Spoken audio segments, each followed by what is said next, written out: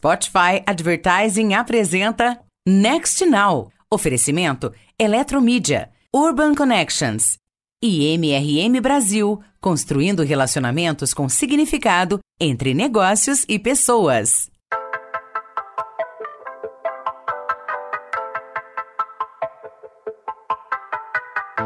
Olá, sejam bem-vindos. Eu sou a Thaís Monteiro e você está ouvindo o Next Now, podcast do Meio Mensagem sobre inovação, marketing e comunicação. No início de novembro desse ano, 2021, foi realizado o leilão do 5G, previsto para começar a funcionar em 2022. A quinta geração da rede móvel pode agregar em diversos setores, incluindo, é claro, a comunicação. No episódio de hoje, a gente vai elencar quais serão os avanços da publicidade, em geral a digital, e quais são os desafios de captação de dados, velocidade e criatividade que o 5G traz consigo. Para isso, eu vou bater um papo com a Ana Raquel Hernandes, Head do Yahoo Creative Studios, e Francesco Simeone, Chief Growth Officer global da Logan e Manager da empresa no Brasil.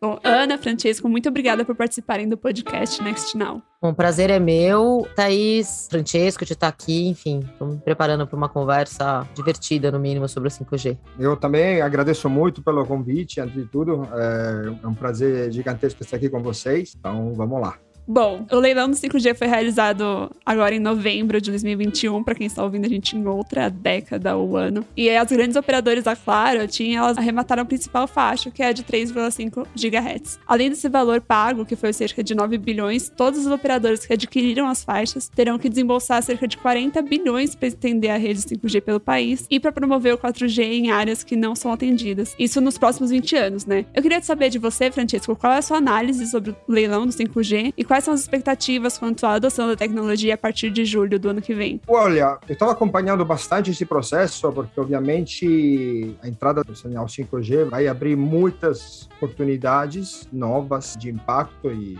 para mim, que trabalho diretamente com mobilidade, é um assunto absolutamente relevante. O que mais gostei de tudo foi que tem algumas obrigações para os vencedores do leilão que eu acho faz todo sentido, né? Porque, antes de tudo, eles se comprometeram a levar a cobertura 5G em todas as capitais e cidades com mais de 30 mil habitantes. Pelo que eu vi, até 2029, você está falando até de cidades menores, até de 15 mil. Já também se comprometeram em garantir internet 4G nas rodovias federais, nas localidades que ainda não têm conexão, implementar rede de fibra óptica onde não tem infraestrutura de conectividade. Se não foi errado, também tem a implantação do Programa Amazônia Integrada e Sustentáveis, né?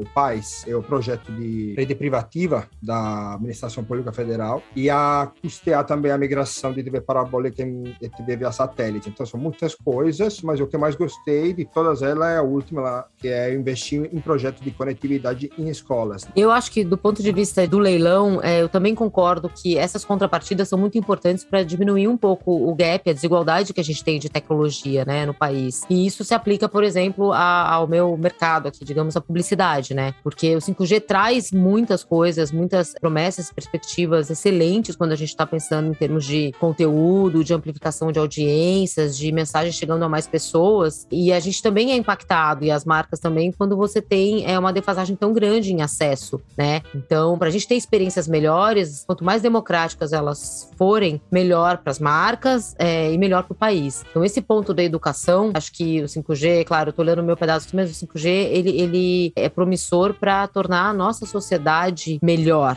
né?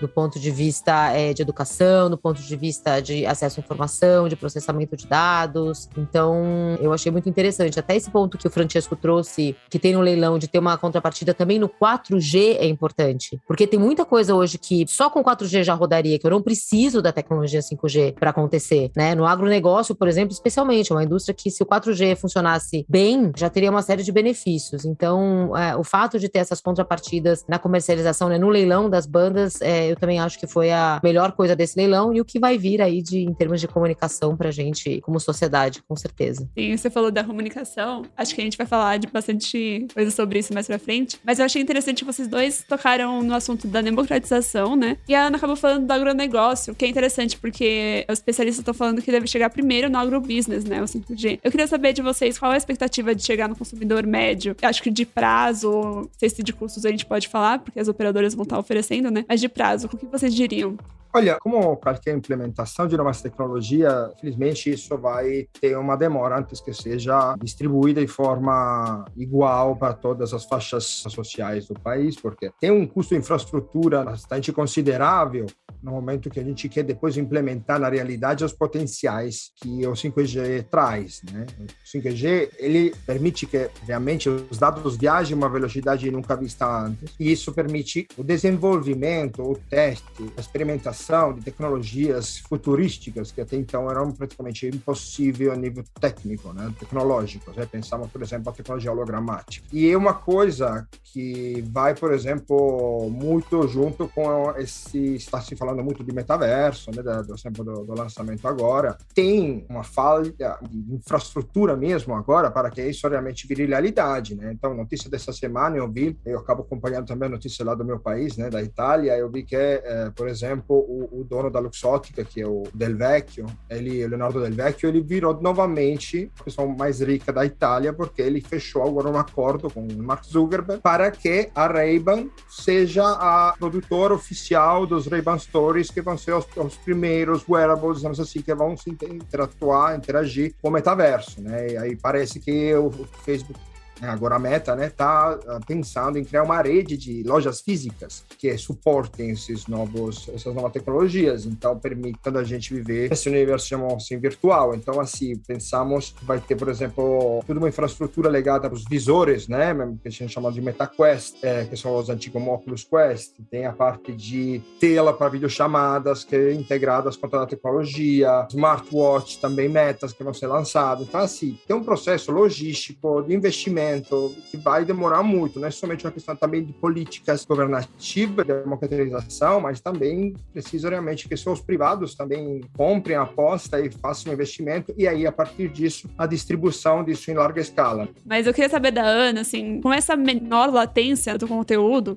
carregarem nos celulares ou no computador, enfim, qualquer tipo de dispositivo, e com mais dispositivos participando, né, como a gente estava falando, né, vão expandir o alcance também para o 4G, então mais gente vai estar conectada. Como é que você acha que isso vai impactar na jornada do consumidor? Eu acho que tem uma primeira coisa que vai acontecer, e aí eu tô me baseando muito no que aconteceu em outros mercados, onde o 5G já tá mais maduro, enfim, né? Eu venho acompanhando esse mercado pelo menos há 3 anos na ponta de produção, né? O que dá para você produzir com essa tecnologia. A gente tem estúdios no Yahoo que são powered, que a gente fala, né, com 5G. Então, onde essa tecnologia primeiro foi aplicada para aproveitar essa latência e a conexão de vários equipamentos ao mesmo tempo, foi em espaços de grande aglomeração, né? Então, estádios, espaços de show. Então, todas essas experiências, né, que o consumidor pode ter em lugares de aglomeração, onde, em geral, era ruim, né? A conexão em algum momento falhava, porque estava todo mundo conectado ao mesmo tempo. Eu acredito que vão ser os primeiros lugares onde é possível ter, de fato, a vivência e a experiência do 5G, do ponto de vista do consumidor. Eu acho que também a gente está falando aí, já de no ano que vem, já ter operacional 5G nas capitais. Então, acredito que em questão de 2, 3 anos, a gente começa a ter o 5G e já começa a ter oferta de serviço ou de conteúdo para esse tipo de tecnologia. Então, aí eu penso muito que a gente tem visto muita coisa de imersão, né? Não só usando óculos de realidade virtual, como o Francesco trouxe, né? Que é um investimento que vários players estão fazendo, né? Não só o Facebook, Microsoft também está nessa briga, a Apple, enfim, todas as big estão nessa briga por esse espaço. Mas acho que muitas experiências, por exemplo, que usam filtros mesmo de realidade aumentada, coisas que hoje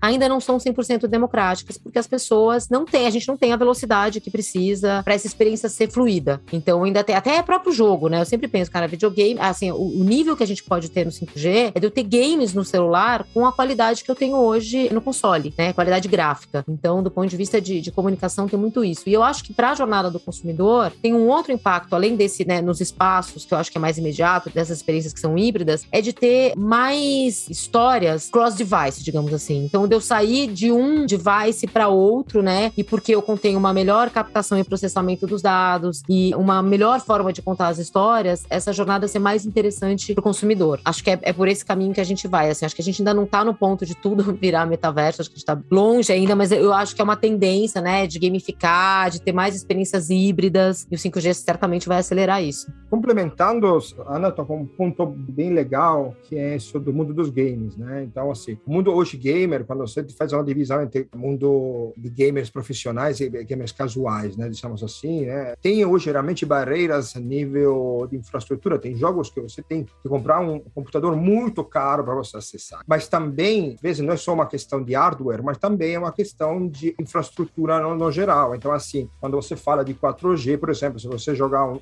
jogo como League of Legends, que é um dos mais distribuídos no país, é difícil você poder jogar isso. Por exemplo, hoje é impossível via 4G pelo mobile. Na verdade, com 5G, isso abre portas também a streamers, seja profissionais, que é gamers casuais, de poder viver a experiência do game em lugares mais relacionados à mobilidade do dia a dia, né? Então, isso é legal porque, por exemplo, a gente no Grupo Logan tem essa complementação entre a Logan e a PMP.bid, né? Que é a empresa mais focada na parte de game. A gente tem a possibilidade de hoje, como a Ana estava falando, de aproveitar muito mais do cross-device, né? E muito além da mobilidade física, né? Ela lançou o conceito de metamobilidade, e além da mobilidade física, é começar a pensar uma mobilidade híbrida, então, onde você consegue alcançar os usuários, não somente nas etapas físicas do seu dia a dia, mas também nas etapas virtuais. São já muitas e vão ser ainda mais, especialmente quando falamos da explosão do IoT ou do in-game advertising, que vai ser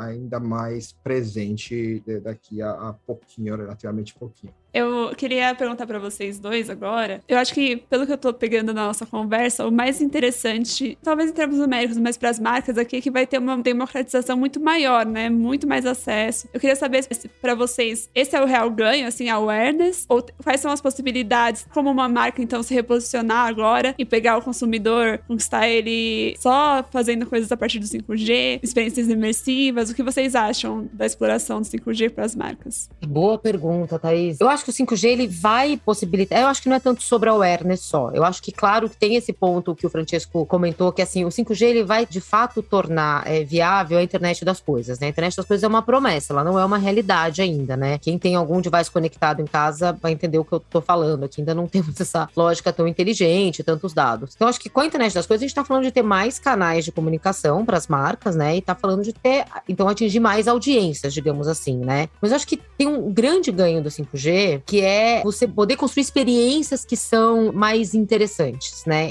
Narrativas mais interessantes. Quando a gente pensa em narrativa imersiva, quando a gente tá falando de 3D, principalmente, a gente tá falando de um tipo de narrativa, de um tipo de história em que eu consigo, eu como consumidor, me envolver nessa história, participar dessa história, né? Então, quando a gente faz uma ação com filtro, com VR, no final do dia é isso, que é um pouco a lógica do game, é um pouco tudo que a gente vem falando de metaverso. Acho que isso, para as marcas, vai possibilitar isso, junto com a maior quantidade de dados que a gente vai conseguir coletar, vai possibilitar as marcas terem mais intimidade com seus consumidores. Então tem uma ponta no awareness, mas tem uma ponta também em eu criar mais relevância nas experiências que são mais engajadoras, digamos assim, e que podem chegar inclusive na ponta de conversão, que eu acho que é para onde vão. A gente tem visto todo esse movimento aí nas redes sociais, né, do social commerce. Eu acho que é por aí, ligando com e-commerce inclusive. O Yahoo na Ásia, ele tem uma parte que é de comércio, né? E a gente fez uma experiência, ela fez uma pesquisa ao apresentar algumas coisas nesse comércio em realidade aumentada e outros produtos não, outros produtos da forma tradicional. E os produtos que tinham realidade aumentada para você interagir, a gente teve mais tempo de visualização do produto e 14% mais conversão. Então, o consumidor está interessado nisso, eu acho que para as marcas meio que pega todo o funil, mas eu vejo muita possibilidade nisso que a gente está falando de ter mais intimidade, experiências mais legais com esse consumidor. Mas aí tem um ponto. Vamos entrar nos dados, né? E aí, como é que vai ser a coleta dos dados? Então, se eu fosse pensar, eu como marca hoje, o que a gente conversa com os nossos clientes, é para você se preparar muito e o que você vai oferecer e o que você tem oferecido para o consumidor para que ele esteja disposto a trocar as informações dele com você. Porque sem essas informações, isso que eu tô falando, que é o grande benefício do 5G, é muito pouco viável de eu fazer alguma coisa que é muito personalizada, muito customizada, quase até em tempo real, quer dizer que a tecnologia vai me possibilitar, mas se eu não tiver a possibilidade de acessar esses dados, eu não consigo fazer. O que eu vou criar aí, né, em troca para esse consumidor, para ele entender que é importante compartilhar os dados comigo? Acho que esse é um grande desafio que as marcas têm aí, isso para tudo, né? Porque quanto mais devices, mais dados, mais troca, mais possibilidade possibilidade de novos serviços, mais troca de informação também. Não sei o que o Francesco acha desse desafio. Olha, Ana, eu concordo realmente em gênero, número e grau, tocou vários pontos, até fui anotando aqui porque me deu bastante estímulos em outras coisas que eu estava pensando, realmente complementar. Você falou, por exemplo, agora, o que a gente vai dar em troca para os usuários, porque, claro, tem muito mais dados, tem muito mais momentum que a gente consegue até projetar e aproveitar entre marca e consumidor, e isso com certeza leva também a novos momentos de conversão, né, de performance, quando a gente fala, por exemplo, de e-commerce, live commerce e todas as coisas que justamente a Ana citou, e as tendências, elas vêm para e passo, porque claro que a questão dos dados é absolutamente relevante, a gente sabe muito bem disso no Brasil, porque, né, fomos um dos primeiros países que implementou uma lei como a da LGPD bastante severa, né, então isso é com certeza um benefício para o cliente. Aí, quando a gente fala a palavra benefício, eu acho que aí é a chave, né? A gente, por exemplo, está bastante ligado nessa questão de, obviamente, trabalhando com mobilidade, essa questão de coleta de dados, e lançamos recentemente um desafio, pela primeira vez que isso começou a ser feito na América Latina, porque a gente entendeu que uma nova fronteira de coleta de dados pode ser o que é chamado no mercado a Zero Party Data, né? É uma conversa que está sendo bastante evoluída na parte europeia do mercado, também nos Estados Unidos. O que é a Zero Party Data? A Zero Party Data é praticamente uma coleta de dados que não tem intermediários, ou seja, zero intermediários, ou seja, é diretamente, é quilômetro zero, digamos assim, né? É diretamente do produtor ao consumidor, e são os mesmos usuários que, de forma declarativa, transparente, espontânea, falam para as marcas como eles querem ser enxergados. Então, isso está crescendo de forma muito rápida, né? A gente teve essa aposta lançando no começo do ano, a Zero Party Data, a primeira plataforma Zero Party Data aqui na América Latina, ainda não estava se comentando muito, mas hoje, por exemplo, eu recebi do meu escritório, do nosso escritório da Espanha, uma informação que já hoje no mercado da Espanha, por exemplo, tem já 5 empresas que aplicam a Zero Party Data para a AdTech. Então, a Zero Party Data tem como ponto fundamental a recompensa, o benefício. Então, você trocar dados sobre seus gostos gastronômicos em troca, por exemplo, de voucher ou descontos para restaurantes, e aí você vê realmente um benefício direto. E eu acredito que isso também é uma conversão, isso também é geração de monetização, normalmente ao longo da cadeia assim, de entrega de publicidade. E aí o grande desafio, eu acho, né, quando a Ana mencionou a IoT, é entender como que a gente aproveita, seja da ubiquidade do meio mobile ou do IoT, e como junta isso a UI, a UX, né? Como que a gente consegue, porque, por exemplo, hoje a gente manda pesquisas em app, né? Mas vamos supor que a gente mais para frente a gente queira ter uma doação, entre aspas, instantânea de dados em outros momentos, out of home, digamos assim. Como que essa interface vai ser desenvolvida para que seja fácil, para que seja escalável, né? Eu mencionei a tecnologia hologramática, talvez poderia ser algo que pode ajudar nesse sentido, mas eu acho que lá o grande desafio é realmente isso, né? Não somente aproveitar dessa ubiquidade da captação de dados, mas também encontrar outras formas de renovar, né, o relacionamento com os nossos consumidores, que eu sempre falo, não tem inovação. A inovação não é somente fazer algo que nunca tem sido feito, né? A inovação é melhorar algo que já existe. Então, mesmo relacionamento com os nossos consumidores, e aí ver como que a UX e a UI vão junto de mão dada a esse processo. Acho que essa dúvida pode ser de outras pessoas que, como eu, não entendem muito de captação de dado ainda. Então, não trata exatamente da captação de dados na sua empresa. Então, eu conheço o First Party Data, né? Que é, por exemplo, eu tô me relacionando com uma marca, né? Um publisher. E eu sei dos meus dados e eles escolhem. Isso é o First, né? Eu não entendi muito bem o que o First e o Zero Party Data, qual é a diferença entre os dois. Aí o Francesco pode me explicar brevemente, mas eu já vou engatar em outra pergunta. Que eu ouvi muitos especialistas falarem que o 5G vai ajudar na refinação dos algoritmos para entrega para o consumidor. Eu queria saber como é que ele vai ajudar nesse refinamento, né? Já que a gente tem tantas leis de proteção de dados. Olha, vamos lá. A primeira pergunta é sobre a diferença entre Zero e First, né? Uma clássica forma de fazer First Party Data, por exemplo, quando a gente fala de mobile, é desenvolver uma SDK, Software Development Kit, a sigla de um pequeno softwarezinho que você coloca dentro de um aplicativo, por exemplo, para ampliar as funcionalidades que esse aplicativo pode fazer. Normalmente, no caso de uma SDK, são funcionalidades de back-end, né?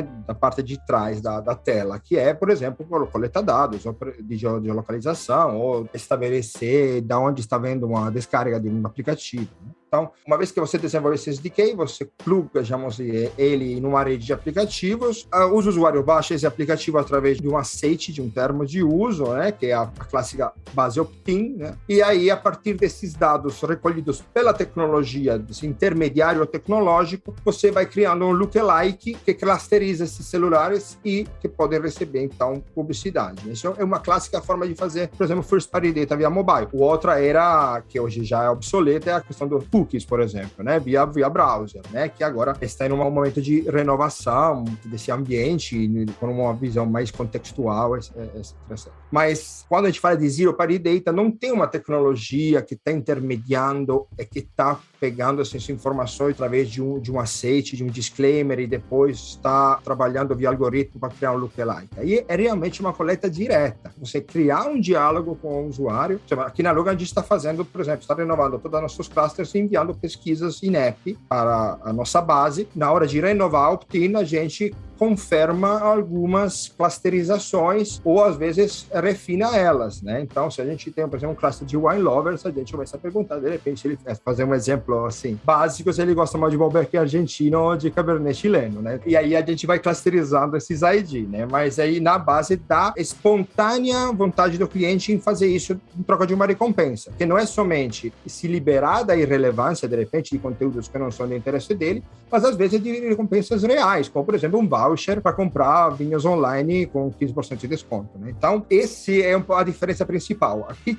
no first party tem uma intermediação tecnológica de um terceiro partner que está permitindo isso. No caso, aqui tem uma coleta que vem feita não de forma intermediada pela tecnologia, mas é um diálogo direto com os usuários. E a segunda pergunta você tinha feito era sobre a questão dos algoritmos, né? Bom, basicamente, assim, tecnologia como essa já é uma refinação, mas assim, mas também o volume, a quantidade de dados. Se a gente passa da Big Data a Smart Data, ou seja, não se passa somente a quantidade, mas pega essa quantidade para que seja trabalhada de uma forma inteligente, a gente consegue ser, sim, uma assertividade maior. Te dou um exemplo muito simples. Imagina, hoje a gente tem uma interface, quando a gente fala de mobilidade, que é o smartphone. A gente tem uma média, a última estatística que eu lembro, de 150 interações diárias com o nosso celular. Então, 150 vezes que a gente destrava a tela. Isso, no caso, o usuário não trabalha com publicidade. Você vai ter que aumentar mais 2,0, né, Ana? Então, assim, quando a gente chega a ter tantas informações, porque cada vez que você faz alguma coisa, ela pode ser uma potencial informação sobre você. Imagina quando vai ter mais interfaces em mais momento do dia, quanto mais informações a gente consegue saber. E quando a gente fala de privacidade, nem sempre para você clusterizar precisa trabalhar dados PII. Tentamos fazer também essa divisão, essa diferenciação. A LGPD, por exemplo, ela disciplina prioritariamente dados pessoais ou conjuntos de dados que podem identificar a pessoa física. Então, assim, muitas vezes, a maioria, na verdade das vezes, empresas como as nossas não precisam chegar nesse nível de detalhe para personalizar um storytelling, né? Mas simplesmente entender em qual macrocluster de perfil de consumo, em qual persona os dados referentes os usuários, eles colocam o consumidor, né? Então, assim, tem um espaço aí que, com certeza, não vai criar uma contradição entre a coleta de dados e a privacidade. Bom, eu já tinha escutado esse termo Zero Party Data, mas eu tinha a mesma dúvida que você, Thaís. Acho que entendi agora o Zero Party como sendo uma coisa mais intencional do consumidor, né? E aí eu fico mais uma vez pensando, né? Mais importante ainda para as marcas, né? Para as empresas, darem alguma coisa que seja relevante em troca, né? Porque acho que as pessoas, o consumidor está entendendo que os dados são uma moeda, né? A gente talvez tenha demorado um pouco para compreender isso. E eu acho que uma grande junção, assim, com tudo isso que a gente está falando de dados e algoritmos, por exemplo, né, mais personalizados, é justamente a junção disso com criatividade, né? Então, a partir do momento que eu consigo ser mais assertivo nos públicos que eu estou atingindo, nas audiências, né, nos clusters de audiência que eu estou identificando, nos interesses dessa audiência, eu consigo também ser mais assertivo na criação que eu estou fazendo e na mensagem que eu estou passando. Eu imagino que a gente vai ter, e aí não só por causa do 5G, mas certamente o 5G, do ponto de vista de produção, está acelerando isso. Pensar em coisas que hoje a gente já tem, por exemplo, no varejo, a gente trabalha com criativo dinâmico, sempre, né? Com promoção. Mas ainda eu tenho pouca, digamos, personalização da mensagem, né? Eu tô muito em cima da oferta, do produto, enfim. Eu imagino que a gente vai chegar num ponto de eu ter algo como criativo dinâmico, quase em tempo real, dentro de um game, né? Eu acho que esse é o lugar para onde a gente vai, assim, que é o lugar que eu acho que as marcas têm que pensar. E aí é isso, né? Que história que eu vou contar e como é que vai ser a minha minha presença, passa até por coisas anteriores, né? Não só pensando em tecnologia, mas assim, uma vez que eu tenho vários pontos de contato, em que eu posso estar dentro de um jogo, ou do mesmo jeito que as marcas têm se perguntado agora, como é que eu crio o meu metaverso, como é que eu entro nesse metaverso, né? Como é que eu testo, o que a minha marca é nesse ambiente virtual? Ela é igual, ela é no ambiente real? Ela é outra coisa? Ela é complementar? Acho que são questões aí fundamentais para os marqueteiros pensarem quando a gente pensa na experiência, né? Eu gosto muito, o Francesco falou de UX, eu sempre penso muito assim, a experiência do consumidor, né? A gente quer ter uma experiência que seja fluida. Eu quero terminar uma jornada no meu celular e conseguir dar continuidade para ela num outro device, que no futuro, enfim, pode ser a minha geladeira, pode ser um Aura Foam, de uma maneira que eu não tenha que apertar mais 15 botões, né? Que seja uma coisa simples e fácil, né, para o consumidor. Assim, essas experiências imersivas, elas acontecem já em algumas instâncias, né? Mas elas são poucas. Então a marca vai lá, faz uma ativação em game, não sei quantos meses depois ela vai voltar a fazer. Ou faz uma ativação em realidade aumentada ou realidade virtual, enfim. E eu queria saber pra você, assim, você acha que agora as marcas vão poder ter uma constância maior? Quão importante é essa constância de relacionamento imersivo com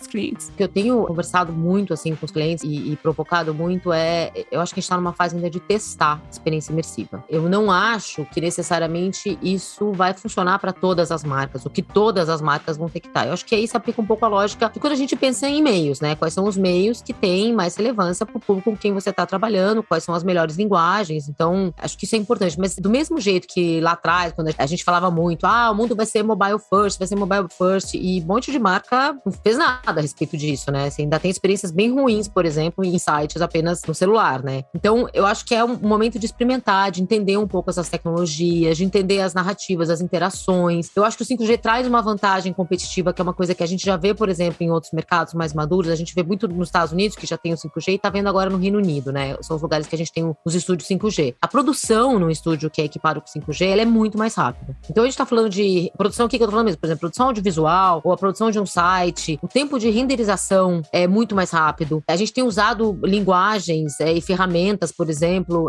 o Unreal, que é uma ferramenta de games para produção digital. Então, isso também é uma coisa que se acelerou, deve acelerar mais. Captura volumétrica, captura de movimento. Então, são todas coisas que o 5G está acelerando, está permitindo a gente produzir de forma mais rápida hoje. E eu acredito que daqui a pouco também mais barata. Eu acho que hoje as marcas acabam fazendo coisas mais pontuais, porque a gente tem, primeiro, ainda não é massificado, então a gente tem pouca referência, então é tudo novo. Ainda demora para produzir, né? Uma boa experiência 3D, ela não é uma experiência simples de ser feita, especialmente quando a gente está falando de VR, mas dependendo do que você for fazer em AR também. E eu acho que o grande experimento que as marcas têm feito em realidade aumentada é isso, é filtros, são coisas que você já tem ferramentas pré-prontas para fazer, né? Cada vez mais a gente tem ferramentas democráticas, tanto para as marcas quanto para os consumidores produzirem aí novo conteúdo. Então acho que a coisa é experimentar. Puxa, precisa ter constantemente uma experiência imersiva? Depende do teu público. Eu acho que é fundamental as marcas entenderem um pouco o que é, principalmente o que a gente vem falando de metaverso, e entender, como algumas marcas entenderam, puxa, é importante eu estar no universo de game, mas aí tá, se isso é importante, não adianta eu fazer uma ação pontual,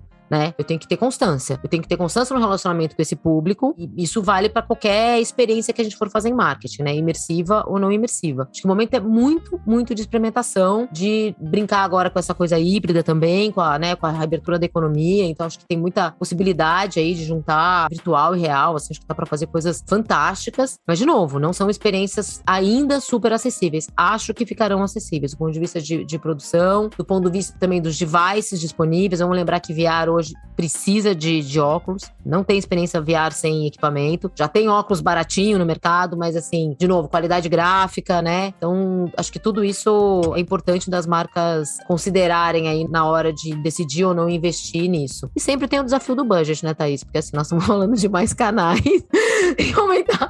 Como é que nós vamos fazer com esse budget de marketing, né? Tá aí o desafio dos marqueteiros. Eu acho que eu vou encerrar nosso papo, que tá muito rico, na verdade, com uma pergunta pros dois, né? Eu acho que até o exemplo da PMP.vid, que eu queria saber que tipo de empresas vocês acham que pode surgir no mercado de comunicação a partir dessa chegada do 5G. Será que são essas empresas que fazem a mediação, como a PMP.bid, que faz a mediação em anúncio programático em gaming? Porque eu sei que o mercado de comunicação é um dos que vai mais ter oportunidade oportunidade com esse serviço, né? Queria saber se em termos de negócios, novos mercados, pode surgir alguma coisa. Bom, com certeza sim. Acredito que cada tecnologia, cada evolução tecnológica na comunicação sempre traz novas oportunidades. Isso sempre aconteceu em todas as fases tecnológicas da comunicação e com certeza isso aqui não vai ser diferente, né? Ou seja, a passagem de 5G vai abrir, como eu falei, a gente comentou sobre o UX, UI, então assim, vamos ver, por exemplo, empresas que possam trabalhar design hologramático, experiências baseadas nesse novo tipo de tecnologia. O in-game, você mencionou, né? A PMP, a gente trabalhou 2 anos para poder preparar uma rede ao receber in-game via programagem, né? Impressão in-game via deal. Mas assim, pense, por exemplo, que o in-game vai ser provavelmente o avô do in-game dentro da realidade virtual, né? Na PMP, a gente trabalha, por exemplo, essa parte de in-game, como você mencionou, né? A gente trabalhou 2 anos para poder plugar dentro da nossa SCP game que possa receber essas impressões de forma tão imediata através de um simples deal programático. Mas se você já pensar, hoje, isso pode ser uma novidade, com certeza, porque dá escalabilidade, algo que não tinha, mas daqui a pouco já vai ser, talvez visto em game advertising dentro de jogo mobile como o avô de uma tecnologia nova, que é, por exemplo, fazer in-game dentro de experiência de realidade virtual, de realidade aumentada, né? Ligadas ao metaverso, todas as possibilidades que isso traz. Então, quando a gente fala, por exemplo, de UH virtual, que é uma experiência que a gente tenta criar, né? Cruzando o dado de localização, do UH físico com o UH virtual, puxa, até um UH virtual dentro de uma experiência de realidade aumentada ou de realidade virtual é ainda mais próximo do que é a experiência real. E, na verdade, diferenciar entre virtual e real é cada vez mais obsoleto, né? Porque, na verdade, é real também. A experiência é real, mesmo ser virtual, mas faz parte realmente, né? Quando a Ana estava comentando da questão, por exemplo, da ligação com o e-commerce, já teve bastante experiência de você poder comprar coisas dentro de um jogo, né? Eu me lembro, se não foi errado, numa ação do McDonald's, se não foi errado, no Minecraft, que tinha reproduzido, né, uma loja dentro do jogo, mas se você pedia, né, você recebia de verdade em casa o lanche, né? O iFood fez algo similar agora no GTA, no Grand Theft Auto. Então, assim, muita possibilidade a nível de design, a nível de coleta de dados, né? Como eu falei agora, né? A gente está começando também a criar novas estratégias de recompensa, né? Na troca de dados com as da Zero Party Data. Imagina, todas essas novas implementações precisam do que é chamado no mundo das startups, empresas de backbone, né? Empresas que ajudam a fazer. Então, o que é um backbone? Assim, é a empresa que constrói antenas de telefonia, é um backbone da TIM, é o da Vivo, né? Então, assim, a gente precisa também de gente, por exemplo, que crie plataformas, sistemas que permitem essa troca entre dados, por exemplo, e benefícios. Então, assim, com certeza, as possibilidades são muitas e muitas, talvez outras profissionalidades serão passadas, né? Viverão no passado, serão substituídas às vezes com novas, mas também outras nascerão do zero, né? Então, agora é como se fosse eu gosto muito dessa fase de transição tecnológica, parece que tem um renascimento moderno, né? Eu tinha visto uma vez uma matéria, justa na minha mensagem, que fazia essa comparação, eu não me lembro exatamente quem era o autor, mas você falava dessa comparação, por ser italiano, obviamente, eu fiquei atraído da palavra renascimento, então eu falei, e assim, né, como no renascimento a gente tinha pessoas que transformavam o mundo com as suas ideias, hoje a gente tem nosso Leonardo da Vinci, tem nosso Michelangelo, tem gente aqui que está mudando realmente as coisas e está aproveitando ao máximo disso, né, então, às vezes, bota um pouquinho o pé no marketing pessoal, mas, assim, tem realmente personalidade que é muito entusiasmante, né, de acompanhar. Eu acho que, como o Francesco falou, vão surgir muitas novas empresas, novas profissões, novas disciplinas aí, com esse mundo que se abre, que se acelera com 5G. Acho que a gente já viu um pouco disso, né, com a experiência da digitalização forçada na pandemia, né, de repente a gente começou a ter empresas aí especializadas em fazer eventos virtuais, a gente começou a ter, pelo menos do lado, por exemplo, das produtoras, mais produtoras que têm divisões ou que especializam em experiências mais imersivas, né, usando realidade estendida. Então acho que isso tende a se acelerar, a se massificar, por um lado, e eu acho que olhando aqui na ponta do consumidor, não tanto, né, na parte tecnológica, que não é o meu pedaço exatamente, eu acho que tem muita possibilidade para as marcas pensarem em serviços atrelados a esse novo mundo. Então, quando a gente está falando, né, de novo, mais dados, mais latência, possibilidade de eu ter experiências mais customizadas, eu adoro o exemplo, né, de que na internet das coisas, sua geladeira vai falar com você. Daí eu sempre fico pensando o dia que eu vou setar minha geladeira para ela não abrir num determinado horário, eu vou brigar com a minha geladeira, né? Porra, mas... abre, né? Aquele momento, aquela madrugada ansiosa, né? Mas não é assim. Mas brincadeiras à parte, eu acho que aí tem possibilidade, como já existem hoje, serviços, se você conectar de fato, ela fala, sua geladeira vai dizer o que tá faltando. Ela provavelmente vai conseguir monitorar se você acertar o que tá faltando, vai se comunicar com o e-commerce onde você compra esses produtos, e daí você pode, por exemplo, ter uma parceria com uma empresa de curadoria, de alimentação, de nutrição, em que te dá melhores receitas e melhores sugestões de como se alimentar melhor, entendeu? Do que substituir. Aqui, por exemplo, na minha casa, eu tenho certeza que essa empresa aí que oferecer esse serviço teria muitas oportunidades, entendeu? Desculpa, complementar rapidinho, entrando assim, mas assim, falando da geladeira, o que também sugerir receita, mas espero não chegamos ao momento de te julgar também, né? Psicológico do seu target. Eu não tenho dúvida que isso vai acontecer. A geladeira vai comer um doce à meia-noite, se ela começar a me julgar, vai ser demais. Eu acho que a gente pode chegar nesse ponto aí da revolta, eu falo, revolta das máquinas. A gente vai se revoltar com as máquinas, né? Mas eu acho que tem muita possibilidade de serviço que vai surgir também, né? Das marcas. Acho que a gente já tem visto isso aí com o streaming, com a assinatura, né? E a tendência é se expandir, porque mais tecnologia, exatamente, mais oportunidade, né? E o mais interessante que a gente vê com as evoluções tecnológicas, eu gostei muito disso que o Francesco falou, do renascimento, né? Acho que não só a gente tem coisas muito revolucionárias que surgem, né? Quando a gente tá pensando nessas mudanças, mas não é que tem um momento que é um turning point, a partir de hoje holografia. Acho que a gente vai adotando e quando a gente vê isso, a gente já, né, tá usando biometria, a gente já tem carro autônomo, né? A tecnologia vai entrando nas nossas vidas de uma forma que é um pouco mais fluida, menos, né? Eu sei que há de chegar um momento, eu aguardo esse momento, em que eu vou conseguir ter como resultado de uma busca, né, no metaverso, na internet do futuro, onde quer que seja,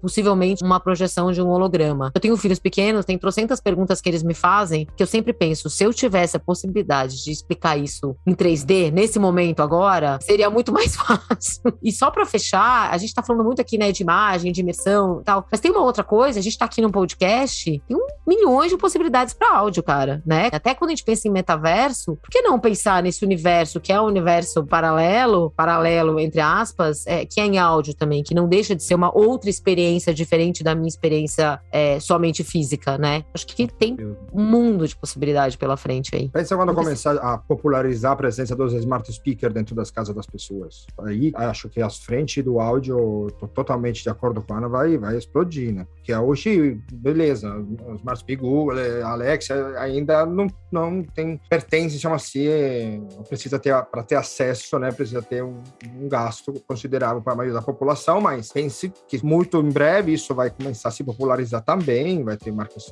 alternativas, mais em conta, e acho que também isso, por exemplo, vai ser um terminal que vai demais ajudar, por exemplo, a divulgação do áudio.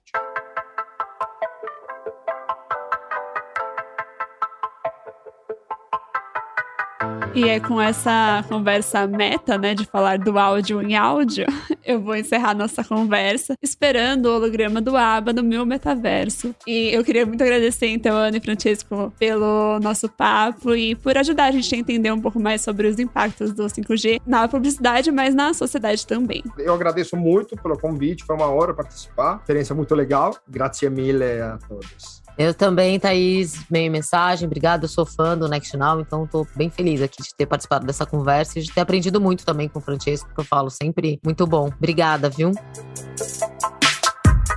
Esse foi mais um Next Now. Você encontra mais episódios dessa série no perfil do Meio Mensagem, nos principais agregadores de áudio. Há mais conteúdo sobre 5G, inovação e comunicação nas nossas plataformas. Um beijo e até a próxima. Esse podcast foi produzido e editado nos estúdios da Audio Edge, uma empresa Cisneiros Interactive.